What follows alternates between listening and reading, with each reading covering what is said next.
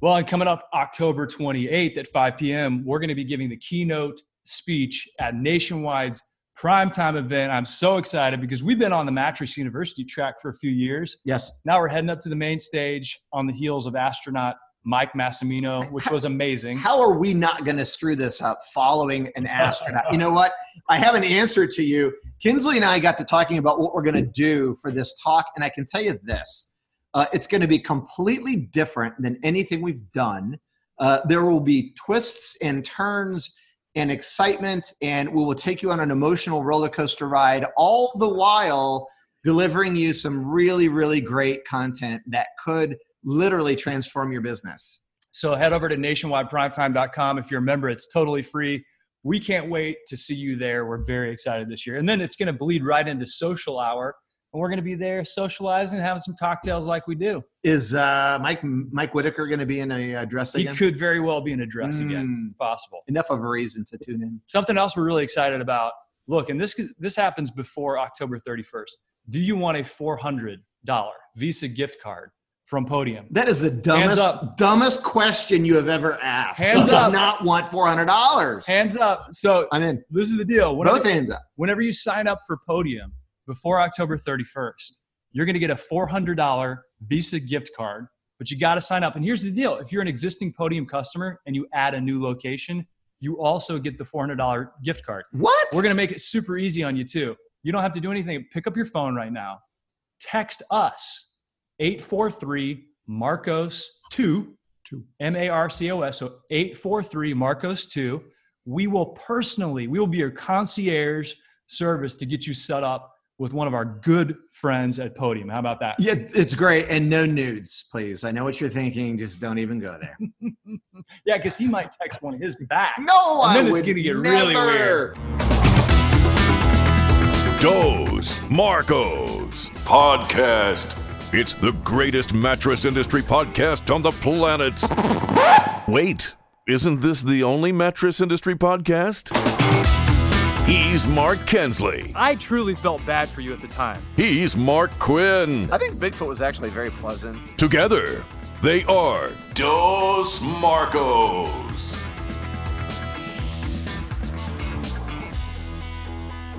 So here's what I'm thinking about at this moment.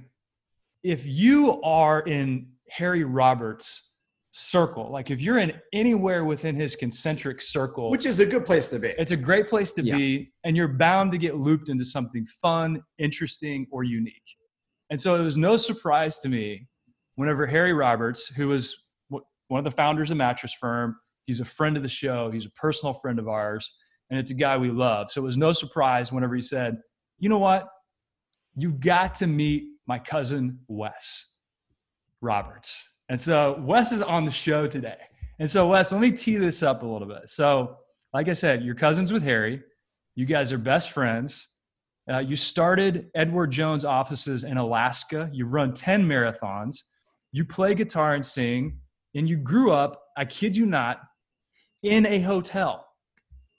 So before we get to all that, Wes Roberts, welcome to the show. Thanks so much for being here with us. Well, thanks for having me, guys. I'm both humbled and honored to be here with you guys here. I love your podcast. I love seeing and listen to my cousin and best friend Harry on it. And I've listened to several others also. Well, thank you. That's very nice. Harry was, at the time, we'd have to go back and check. He was the most listened to podcast we'd ever done for a while. So we know that people in the industry love Harry, and we do as well. And he has a great story to tell. So, okay, tell us about your friendship and your family relationship with Harry, and tell us about you guys growing up, because you grew up in a hotel. We have that correct. Is that right?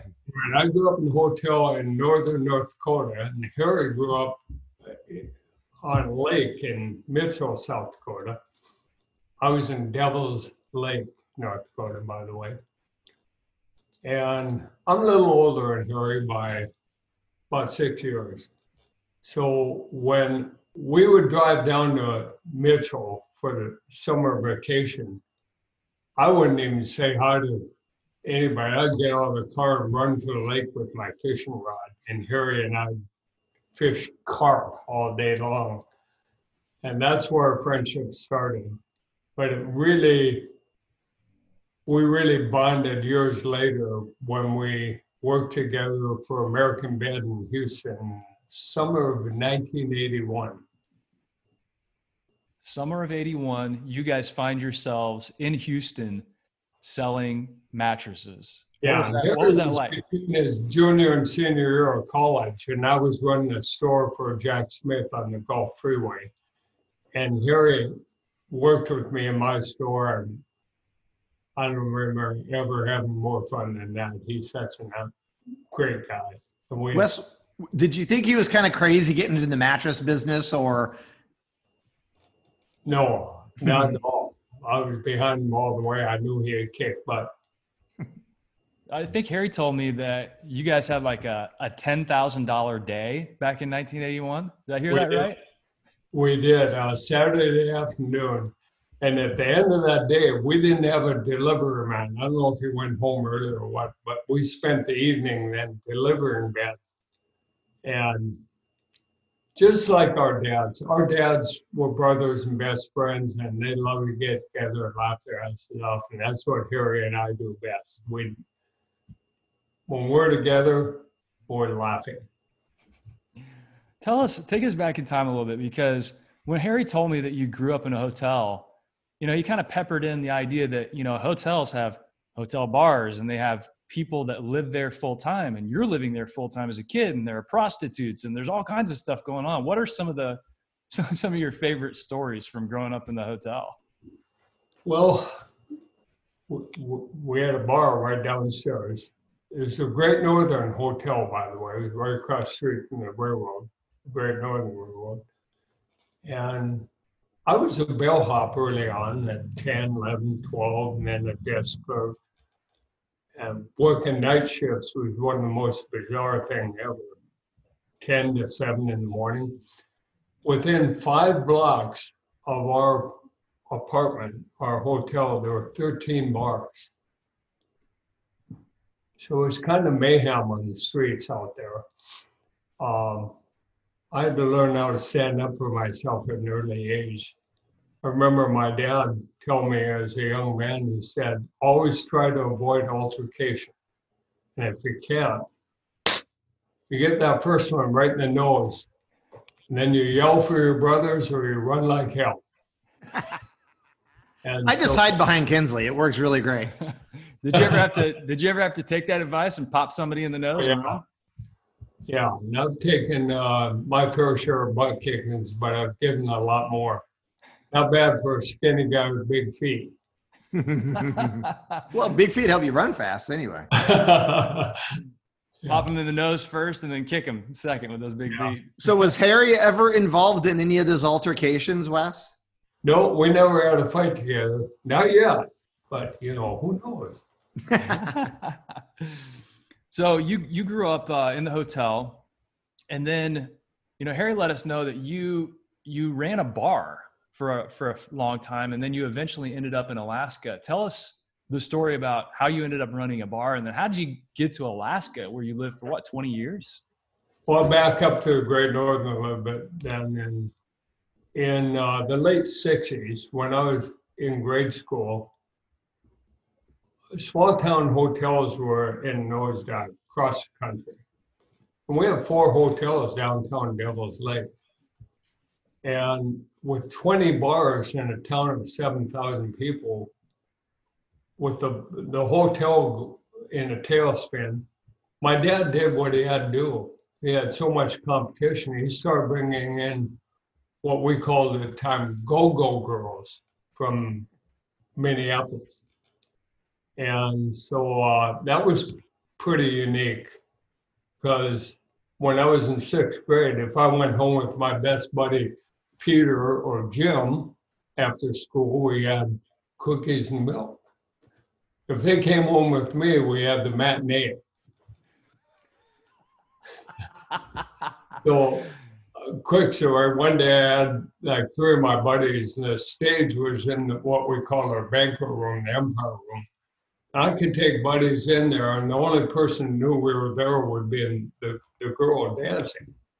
So I had three of my buddies more watching Barbara Ann dance, and my dad came walking in, and my buddies freaked out. You know, it was no big deal to me. If they weren't with me, I would be sitting in the bar with my dad having a ginger ale, watching him play cribbage and taking in the matinee. And I said, "Hi, Dad." And my buddies, they stiffened up and they were freaking out. And my dad's on it out right away. He looks at them, they think we're going to get our butts kicked. And he takes a nice slow drag off his mirror or air tip. And he looks at his watch and he says, "I'll give you a little shits, 30 minutes to get the hell out of here." He walks out.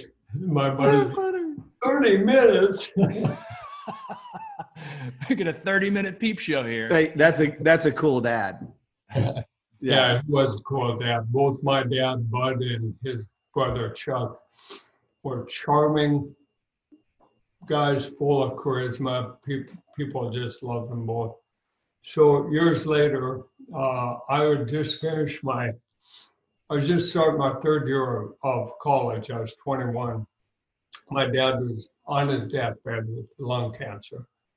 And my siblings were all married with kids out and about. So I left St. Cloud State and went back home to take over because he didn't have long to live. And I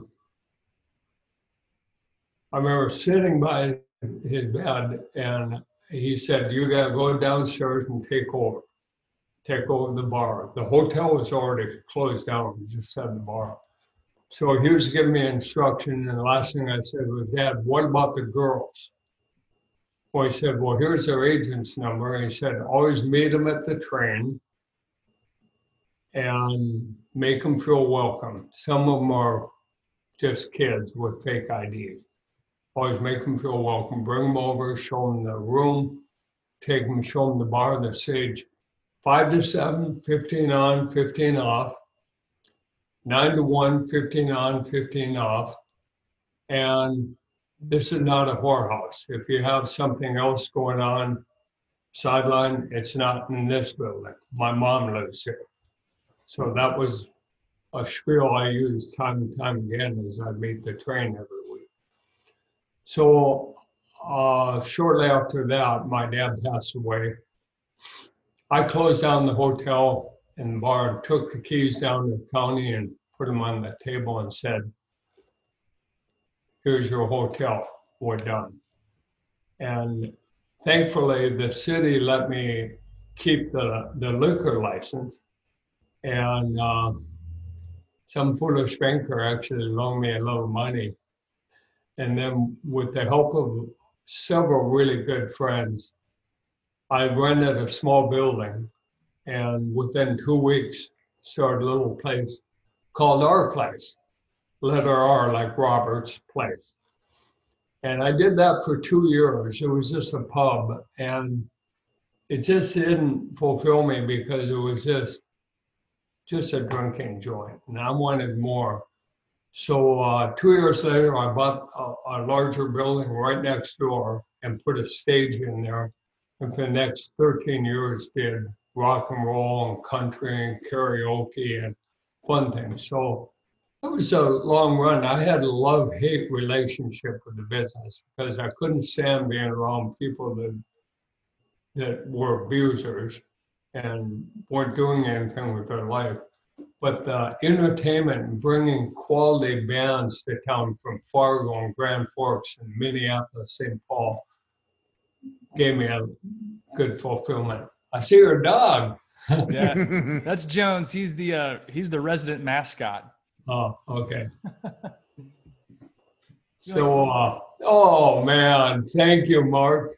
What's his name again? His name's Jones, like George Jones or. Oh yeah, like Jones. Hi, Jones. What a beauty. He likes to get up on the desk here and walk around and make his presence known. He likes to chase a ball But all day long. Yep, he'd play ball all day long if he could. I'm dog crazy, man. I love you, Jones. We're the same. We are the same. Clearly, like I let him. He rules the roost. you go, buddy. So you ran that bar for 13 years, and like you said, you had a love-hate relationship with it. What happened next, or what was the transition or the event that led to your next stage? Okay, well, let me back up a little bit. After, when I opened a new place, sadly, I was in a horrible accident, and lost a friend and got worked over pretty bad. My hip came out and I broke my leg up bad. And Wes, is that a car accident? yeah, I see. Okay. at that point, I took a sabbatical from the bar business. I was done. And that's where I met Jack Smith. And he invited me to Houston to take a look at the American bedding industry. And it was really a great experience. Jack was such an amazing entrepreneur, super inspiring guy. And he gave me a store right away. And I'm proud to say that growing up with my dad, who has taught me a lot about communication, customer service, and how to have fun with clients. It paid out big time in the bed business because it was just natural for me to be behind that counter and great people coming in the door. That's what I did growing up as a bellhop and a desk clerk and bartender.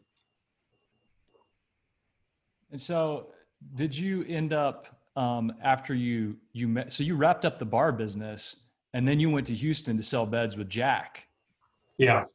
And then you were in Houston. How long were you in Houston? And then where did you go after that? Only for the summer of '81. And then something happened. I lost the person who had managed the bar. So I went back and took over thinking, this will be short term.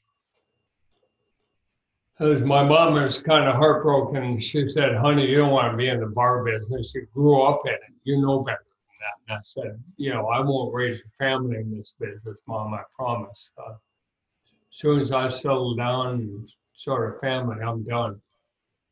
But little I know I'd be in 10 years later when a beautiful school teacher walked in one day and caught my eye, and we settled down and sold the bar and went to Edward Jones.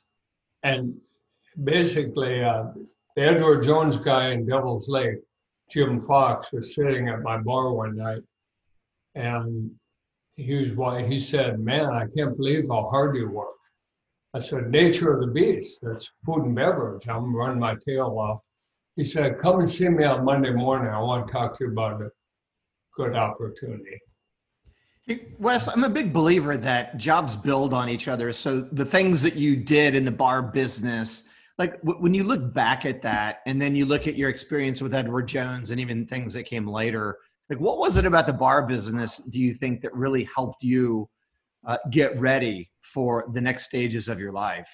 I'm just curious, because I was in the bar business too and I loved it, but it's hard work.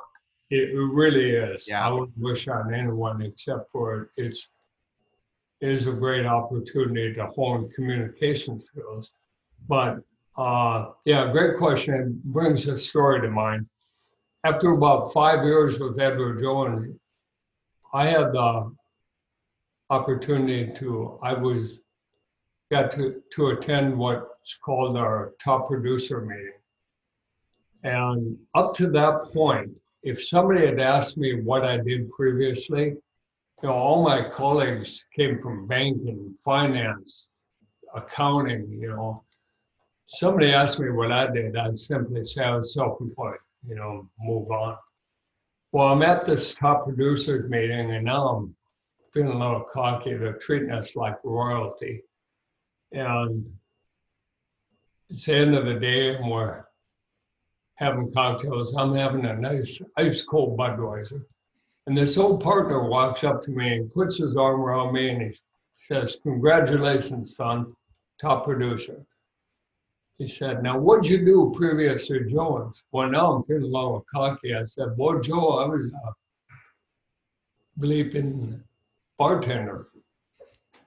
And he hesitates and he cocks his head and looks at me and he looks around the room and he says, my, oh my, son, what an advantage you have over everybody in this room.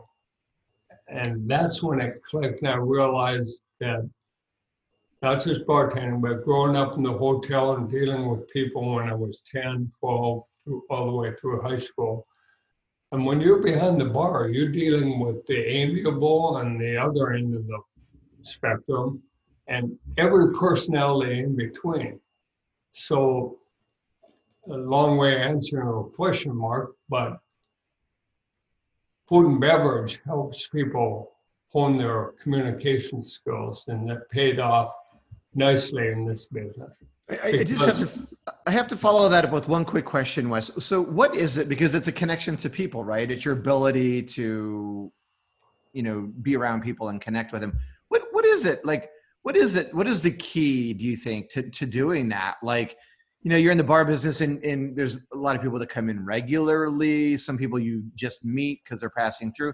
Like, sure. What is it like for people who maybe don't have those people skills? Like, what do you think the trick is Number one to make that connection? It's asking questions and being a good listener. Where are you from? Tell me about your family. Are you a hockey player? Please. You like music? I got an acoustic guitar if you want to jam. So yeah, just showing interest in people and being a good listener and letting them wrap on that. So whether selling beds, bartending, financial advising, or being a dad, it's all about connecting with people. We say all the time that your secret superpower in mattress retail is your ability to ask really good open-ended questions and listen, not try to rush to map somebody's response to a product, but really listen and show that you care. So that I totally agree. My path to that was not through food and beverage, but it was through journalism. I was on the radio at 19 and then kept at it, doing journalism stuff for about 7 years. But man, that's a place where you ask questions and you have to listen and you get, a lot of times you'd go out and you'd hear ahead of time from your news director, this is the story. You get out there, you ask a few good questions and you really listen to folks, and that's not the story.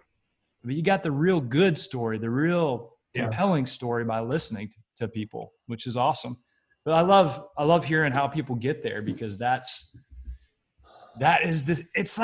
the meta skill that informs everything else we do, it seems like. It is. And the great thing about listening, for you, and this is a great point of why you listen. It's when you're asking those questions and you're being empathetic and you're listening and you're really dialed in, intently focused on that person who you're talking to, listening builds the trust that's so critical for the selling process for you at Edward later.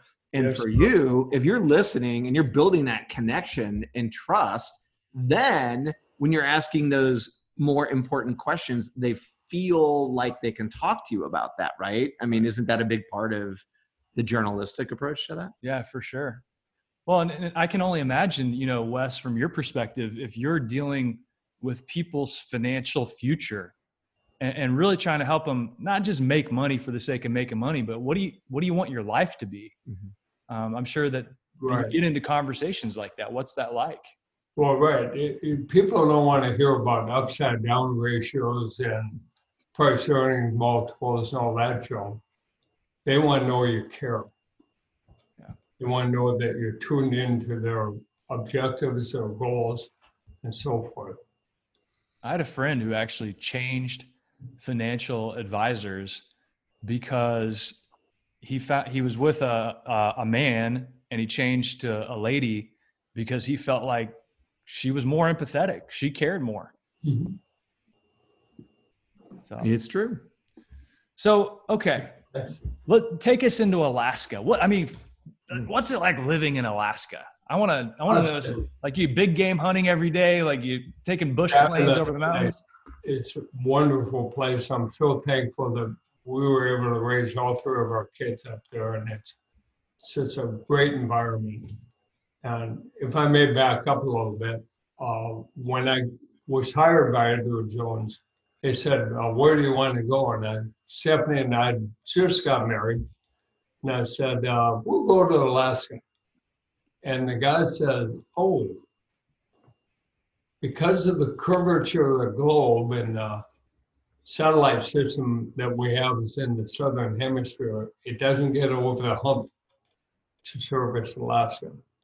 So we ended up going to Rapid City for 1 year. And then one day, it was just after Christmas, I got a call from St. Louis. And the partner says, are you the young man want to go to Alaska? And I said, yes, sir. And he said, go home, tell mama you're going to Alaska, because we got a new satellite. So I did. I went home and told Stephanie. She was teaching school. And so I went to I drove the Alaskan Highway alone. And she and our 1-year-old son came in June. So I had 6 months where I could work long days. I've missed my family, but I could work as long as I wanted to. And that was really a nice advantage, just getting going. I got to Anchorage, and I thought, I remember when the guy came to Devil's Lake, North Dakota, Jim Fox. Within a year, everyone in town knew him. I thought, in a small town, I could be Jim Fox. In Anchorage, I'm just another person.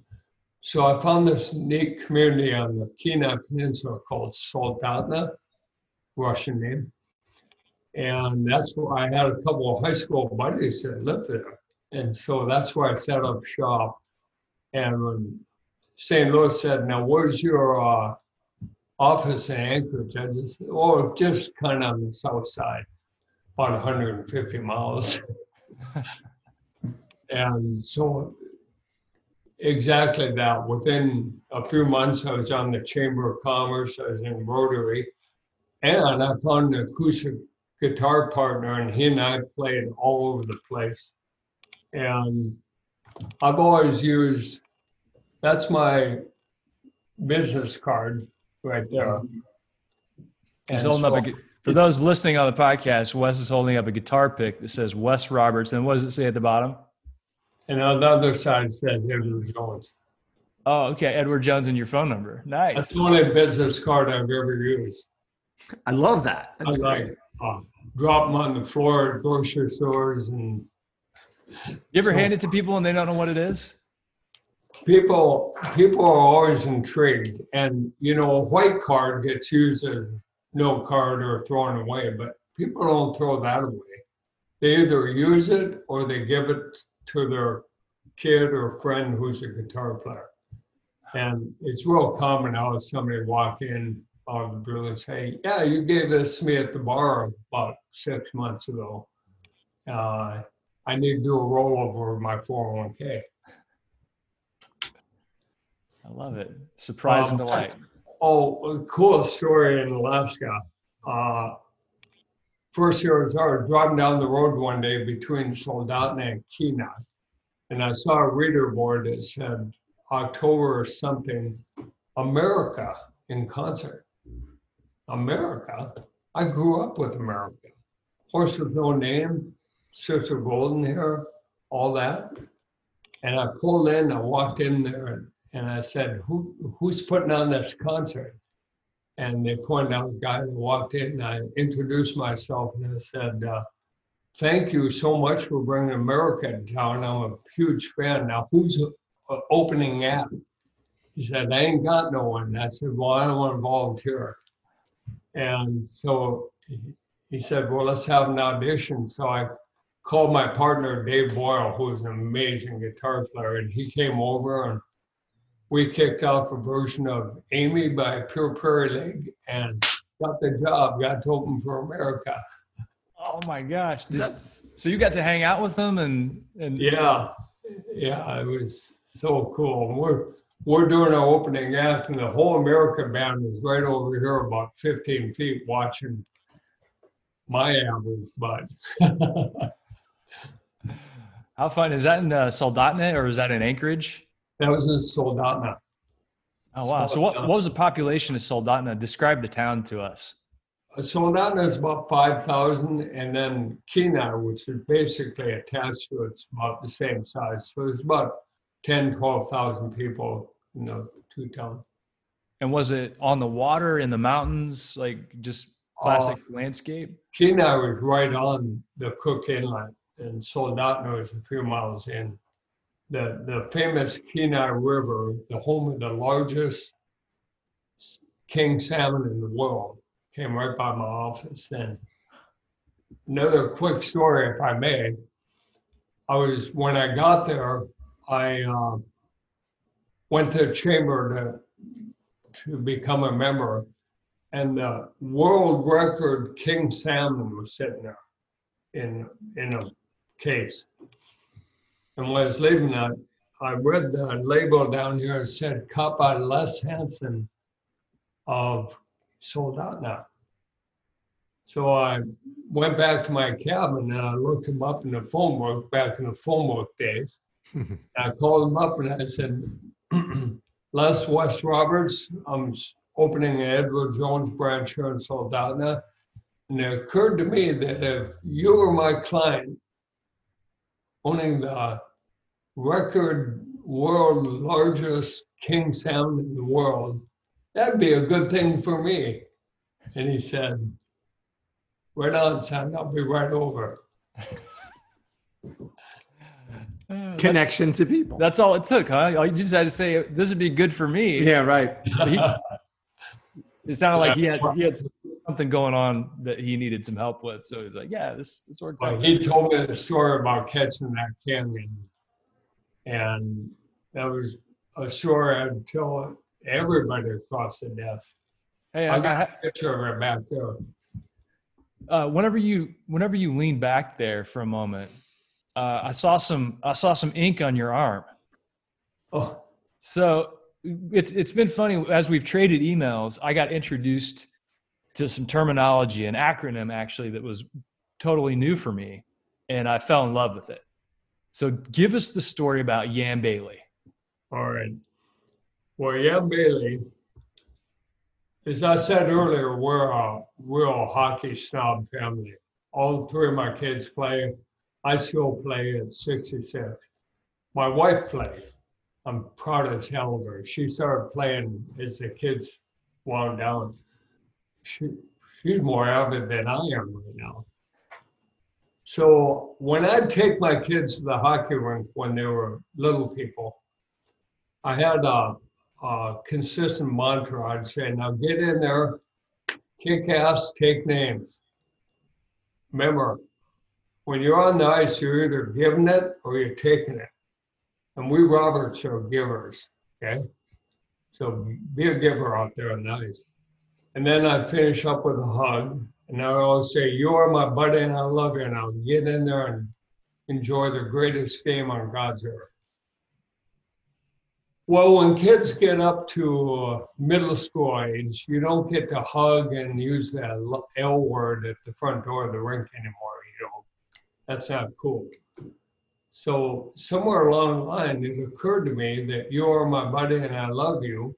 YAMBAILY was a cool acronym, Yambailey. So we started saying Yambailey at the front door and having a high five. And now even my boys, Army, Navy, they call their mom on the weekend. They don't say, at the end of the conversation, they don't say, I love you, Mom. They say, Yambailey, Mom. And all of our friends use it. And you guys, I hope you'll use it. You'll have your Yambailey shirts in the mail sometime soon. You know, Wes, I have to tell you my connection to that story. So I'm fishing with Harry in Wisconsin. And we were out having a cocktail on the screened-in porch to one of the most beautiful settings I think I've ever been in. And so Harry hits me with Yambailey, and I'm like, I don't even know what that means. And so he tells me this story about you. And I just thought that was the coolest thing because I have teenage kids. So I immediately went home and kind of talked to my family about that. So anyway, and that it actually inspired me. My son is always taking, so it's kind of a personal brand. It's a message. It's a sentiment. It's something bigger than just the words. It's a whole idea and emotion behind that. And so I was so happy to get to tell my family that story. And my son's always taking pictures, and every picture he takes, he like gives a thumbs up, right? And literally every picture. And so I had a graphic artist, partly inspired by Harry's story, create a little logo of him doing the thumbs up with just a little message under it saying, just be positive. And so I just liked what you had done with Jan Bailey and kind of made it like this thing. And so anyway, so that's kind of how it evolved for us.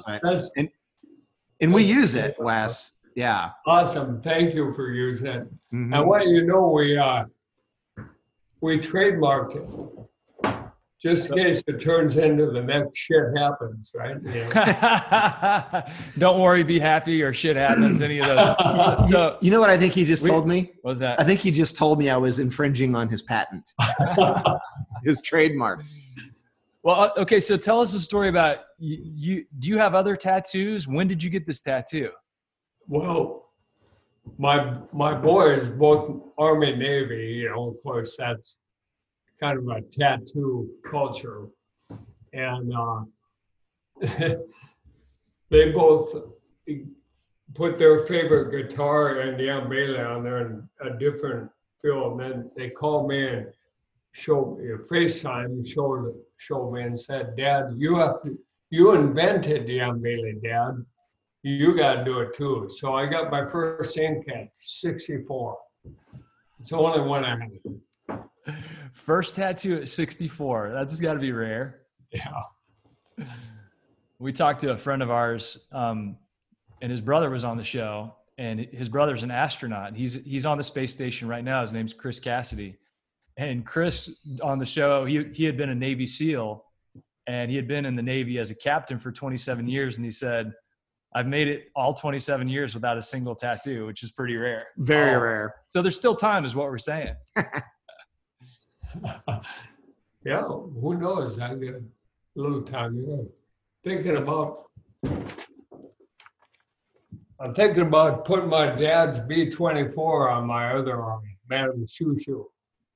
Oh, wow. So your dad flew B-24s? Yeah.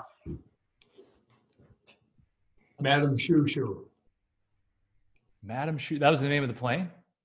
Yeah. So look at Wes. Another one. It's going to be Madam Shushu. Les gets one tattoo. Now he's like ready to go full ink on his sleeve. Right. Down, man. Might as well go the whole works. Hey, Wes, just stay away from the barbed wire around the neck and the little tube. Stay away from it. I want my little old ladies across the desk and my cats. Do you, so Wes, on some of the notes I had from Harry, you've run 10 marathons, a few triathlons, you played hockey, you play guitar and sing. You're now in St. Paul, Minnesota, and you have an Edward Jones office in Hastings. That's a lot you've got a lot of adventures. Well, it was hard to leave Alaska, but my father-in-law went into the Alzheimer's world, and there was no family here in Minnesota. So Stephanie and I came back and supported that. And it's been very fortunate. We lost Fred, but we have my mother-in-law right down the street from us now. And you met my rock star branch partner, Shauna, a little while ago. I'm a very fortunate man. Edward Jones has a pretty special culture. Every one of our offices is just one advisor and one branch partner, branch office administrator. And that's so important to have a rock star like Shauna. I have a little connection to Edward Jones because the Edward Jones family put in the longest rails to trail in the country, and it runs now from St. Louis to Kansas City. Yeah. And so I've ridden that trail, and it is an amazing gem planted right in the middle of Missouri. People come from all over the world because you can ride over 250 miles with no traffic on hard packed gravel. And it's just such a fun adventure. I love it. I'd love to do that. I've heard about it. Ted Jones is quite a guy. Yeah, what a great vision to take that old railroad bed that was ripped out and not active and turn it into something that people literally, I met people from all over the world. Awesome. Oh yeah, there is no doubt in my mind Action Funk Music is the official soundtrack of Door Counts, because Door Counts is all about taking action to get out of that funk, the funk of not knowing. Door Counts is the smartest way to count retail traffic and then do something with that traffic and have proof and tie it to sales results.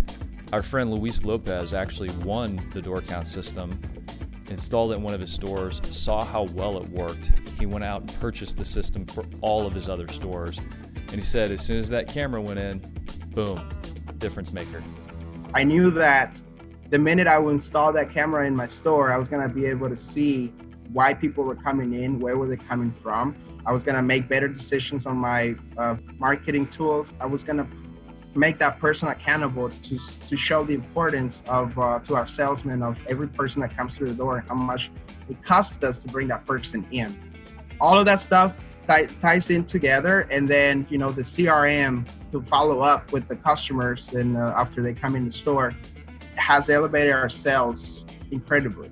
It's been a couple months that we've had it, and I can already see the results. I've seen a 60% growth in our sales for the entire year. Right now on your phone or computer, go to doorcounts.com, book a demo, tell them Dos Marcos sent you. Wes, in life, I mean, no matter what you're doing, you just have such an interesting past and all the things that Mark just talked about you doing. There's the good times, and then there's always the struggle. Like, what has the struggle in your life taught you? How has it brought you to where you are? The struggle, Mark? Sure, yeah.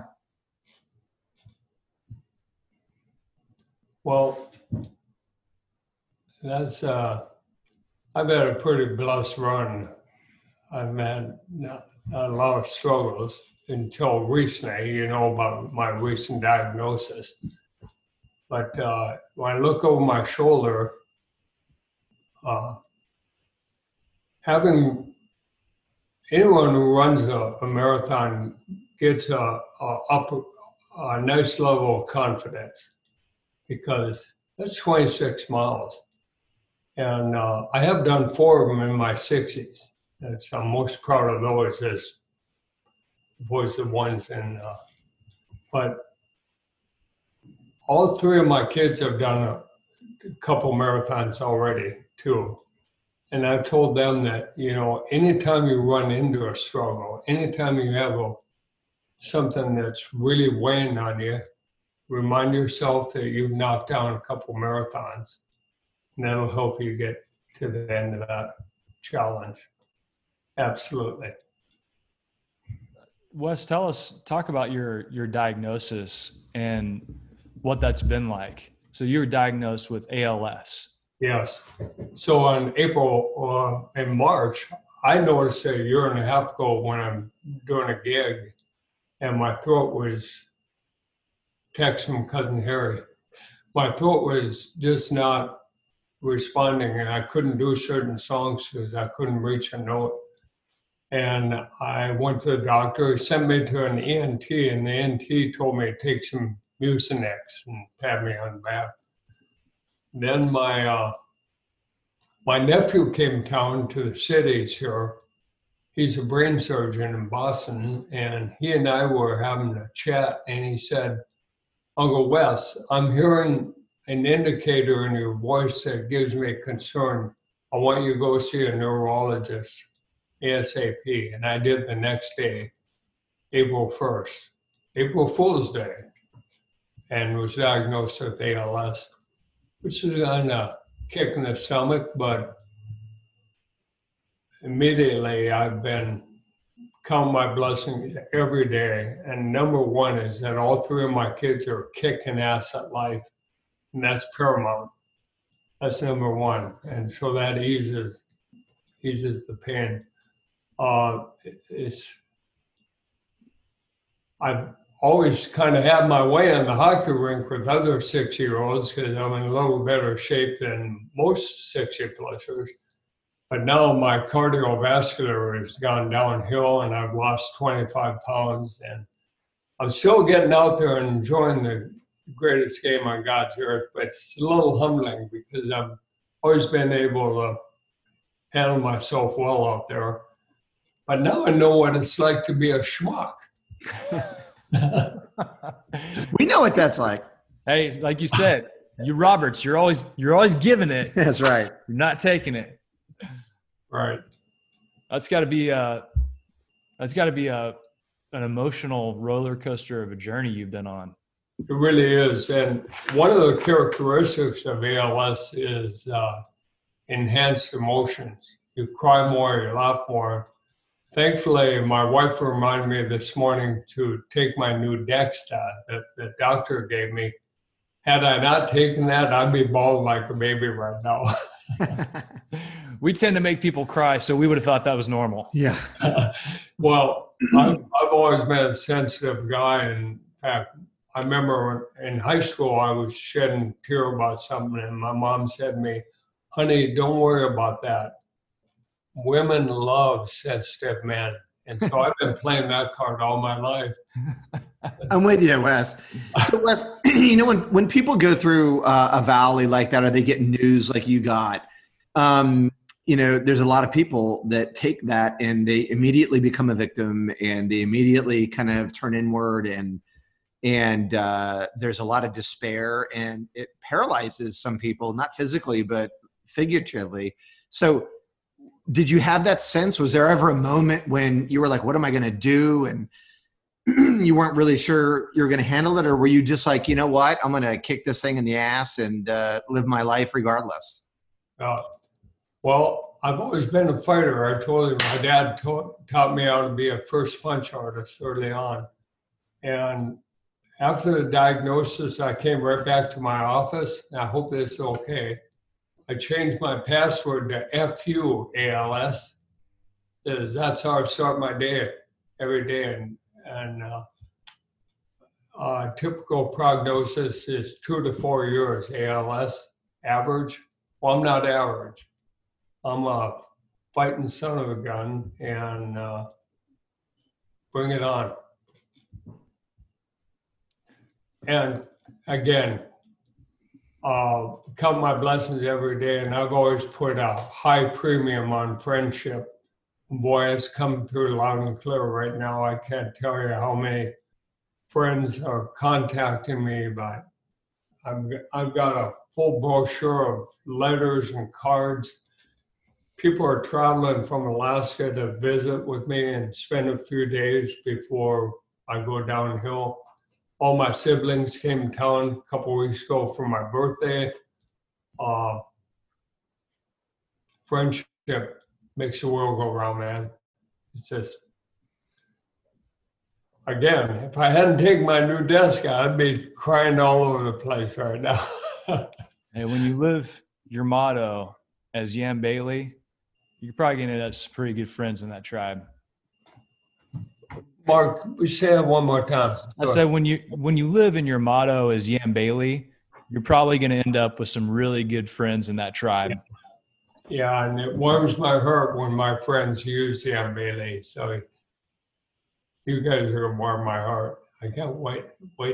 Now, I ordered a new inventory. We're a little low right now, so it might be a few weeks, but your Yam Bailey shirts will be there soon.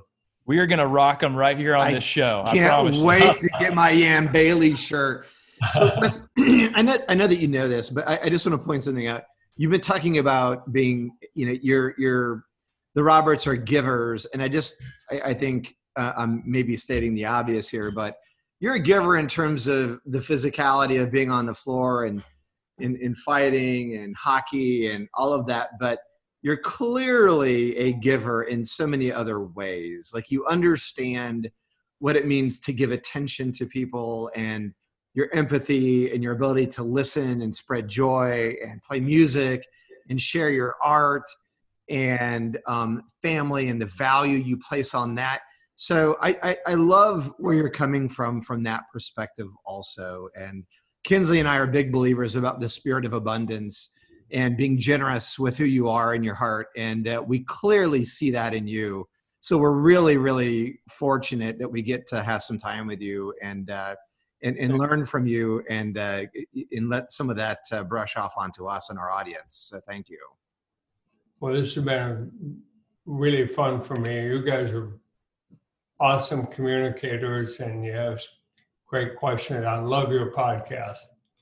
We appreciate that. Hey, Wes, for people out there who might be facing their own struggles, or maybe, this time that the world is going through is very uncertain, but you have uncertainty on top of uncertainty. What's your advice to people? When you are able to give them your perspective and your wisdom, what are some of the things you say? Well, I say look over your shoulder and count blessings, and holy cow, I can look over my shoulder, and even my love-hate relationship with my bar was a blessing in schooling me up about communication in life. I get to live in one of the greatest states in the Union for 21 years. My kids are awesome. They're all hockey players, they're all musicians, and they're all top-notch communicators, which warms my heart. So anybody that's playing the victim card, that I have a story I like to tell, if I may. Please. I was doing a triathlon last winter, and I've done a couple dozen. And I'm an average swimmer. And one of the most intimidating things I've done many times over and over is walk into a lake with 100 people, because triathlons draw high school swimmers, college swimmers, and so when they take off, all these stud swimmers and I'm average at best. So I'm walking into the water and I'm kind of feeling a little victimish. And I look up and there's a young lady in front of me hopping on one leg. And she had a prosthetic. I love to tell this story to anybody that's feeling sorry for themselves. Holy cow, I have nothing to complain about. So I get in the water and I swim my quarter mile. I ran up to my bike and she was right next to me. And I, of course, being the crybaby, I'm wiping tears out of my eyes. I went over and I tapped her on the shoulder and I said, young lady, you're so inspiring. May I have a hug? And she just grabbed me and pulled me in. She said, good luck. Well, she beat me in the water. She beat me on the bike. And then she was the last person to finish the triathlon because she didn't have one of those spring legs. She had a stump.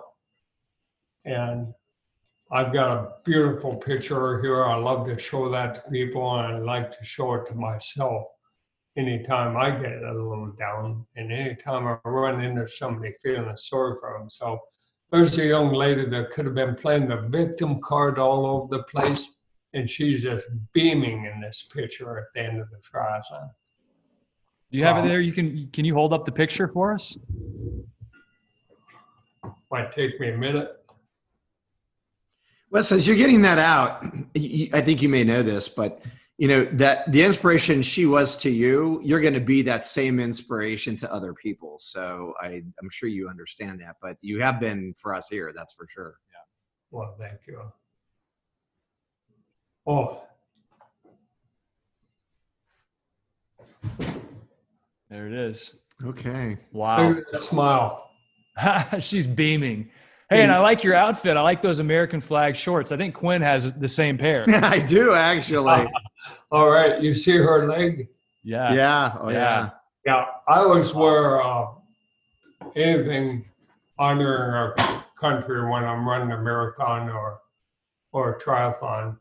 2 boys in the military. Actually, my oldest son, fresh out of the Navy, Daniel, is in the Edward Jones training program just in the nick of time. He'll be joining me here next week. Oh, fantastic. Congratulations. That is great news. Well, hey, Wes, this has been, there he is. Oh, and he's full uniform. Oh, he's got that winning smile just like his dad does. He looks like a Roberts, that's for sure. One more. Here's my Army guy. He's a Green Beret. Oh, he's up there then. That's incredible. May I just back up one time? Please. Yeah, of course. In Alaska, one day I was at my office on a Saturday morning, which was right next to a hockey room by design. I looked out the window and I saw a farmer's market set up in the lot, and I ran over there, found the operator, and I said, "Great market, you need some music here." And he said, "Can you do it?" And I said, "Hell yes." Ran home, got my PA and my oldest son, and we did that all summer. And he inspired his brother and sister, and they joined us next summer, which really warmed my heart. You know, public speaking is supposed to be one of the most number one human fear. You know what Jerry Seinfeld says? If it is, if you're going to... You would rather be in the casket than the one giving the eulogy. Right on, Mark. So, and stepping up to a mic and bearing your soul vocally is another level up. And so all my kids did that in their teens and won my heart because they're great communicators, and just step in front of a crowd and sing, take some guts, and it prepared them better for life. It sounds like you got a great crew of people. And Stephanie, I'm sure, is just the glue that holds everybody together. Oh, she's solid as a rock. She's a little younger than me, but way more mature. I know the feeling. My wife is the same. So Wes, before we go, if you don't mind, if you could, boy, I hate these questions myself, but boil it down to one piece of advice that maybe you could share with the people listening to the show about, you know, based on your life and the things that you've seen and based on where things are for you now, one piece of advice that you think you would encourage people to live by. Oh, I would say easily be bold. Be bold. Ask questions. Go for it. Put yourself in a little bit of stress. That's how you get to Open for America, or get to go to Alaska and take Edward Jones there, or get a South Anchorage Farmers Market gig. You gotta ask for it. One of the things that, you know, Edward Jones is kind of well known for taking it to the streets. We go down the street as a new advisor and knock on doors and introduce ourselves and hand out cards. After the snow went away in Alaska, my first year there, I put on my rollerblades and I rollerbladed the residentials instead of walking. And it was kind of a bold move. People were entertained by that, and they knew that when I skated up to their front door that I wasn't going to try to change their religion.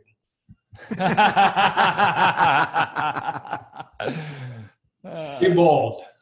Be bold. Be bold. I love it. That's good. Roller skate to their houses, hand them guitar picks, be bold, be different. I love talking to you, Wes. This is... Well, thanks, guys. You made my day. This has been a lot of fun. And I'm going to give Cousin Harry a big hug for referring me to you guys. Well, we'll give him a big hug for doing the same. So we love hearing inspirational stories. And I just love, hey, I'm going to put it like this. Yan Bailey. Yan Bailey. You guys are awesome. You were right on the mark. You could bounce on it. Yeah, bounce with it, bounce with it. Bounce with it, bounce with it. All right. What is a hybrid? It's like peanut butter jelly, peanut butter chocolate. Hybrid so tight, there's no way that you could topple it. Hybrid on my wrist, that's a calculator watch. We add ourselves together and we take it up a notch. Got the airflow, yo, keep you cool as it get. Visco foam alone to make you drip sweat. Get a hybrid mattress, yes, you'll get better rest. Cool and comfortable, hybrid like a sweater vest. You know the game, we're ahead of it, son. Cause the two of us together are way better than one. Cause I'm cool as ice, and I'm hot like a heater. Bounce by the ounce, now we got it by the liter. Well, you take a spring and you wrap it up right. You can sleep so smooth or bounce all night. Put two together, get a whole lot more. Get the feel of the comfort core. You can bounce on it. Lay back, you don't have to practice. The best thing to happen to your mattress. Get together to do it like I did. Everybody get hybrid. Hybrid. If you want somebody to get in your vicinity, you probably want to feel a little bit of a hybridity. Foam alone, out of 5, maybe 1 star. Springs and foam, we're taking care of that lumbar. Mad back support, the best way to shack up or just get rest that won't mess your back up. Like a hot chick mixed with a particle physicist or a mullet. Party in the back of the business. Best of both worlds like Mars and Venus. The ultimate hybrid, nothing short of genius.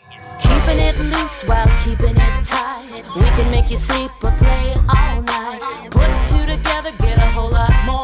Get the feel of a comfort core. You can bounce on it.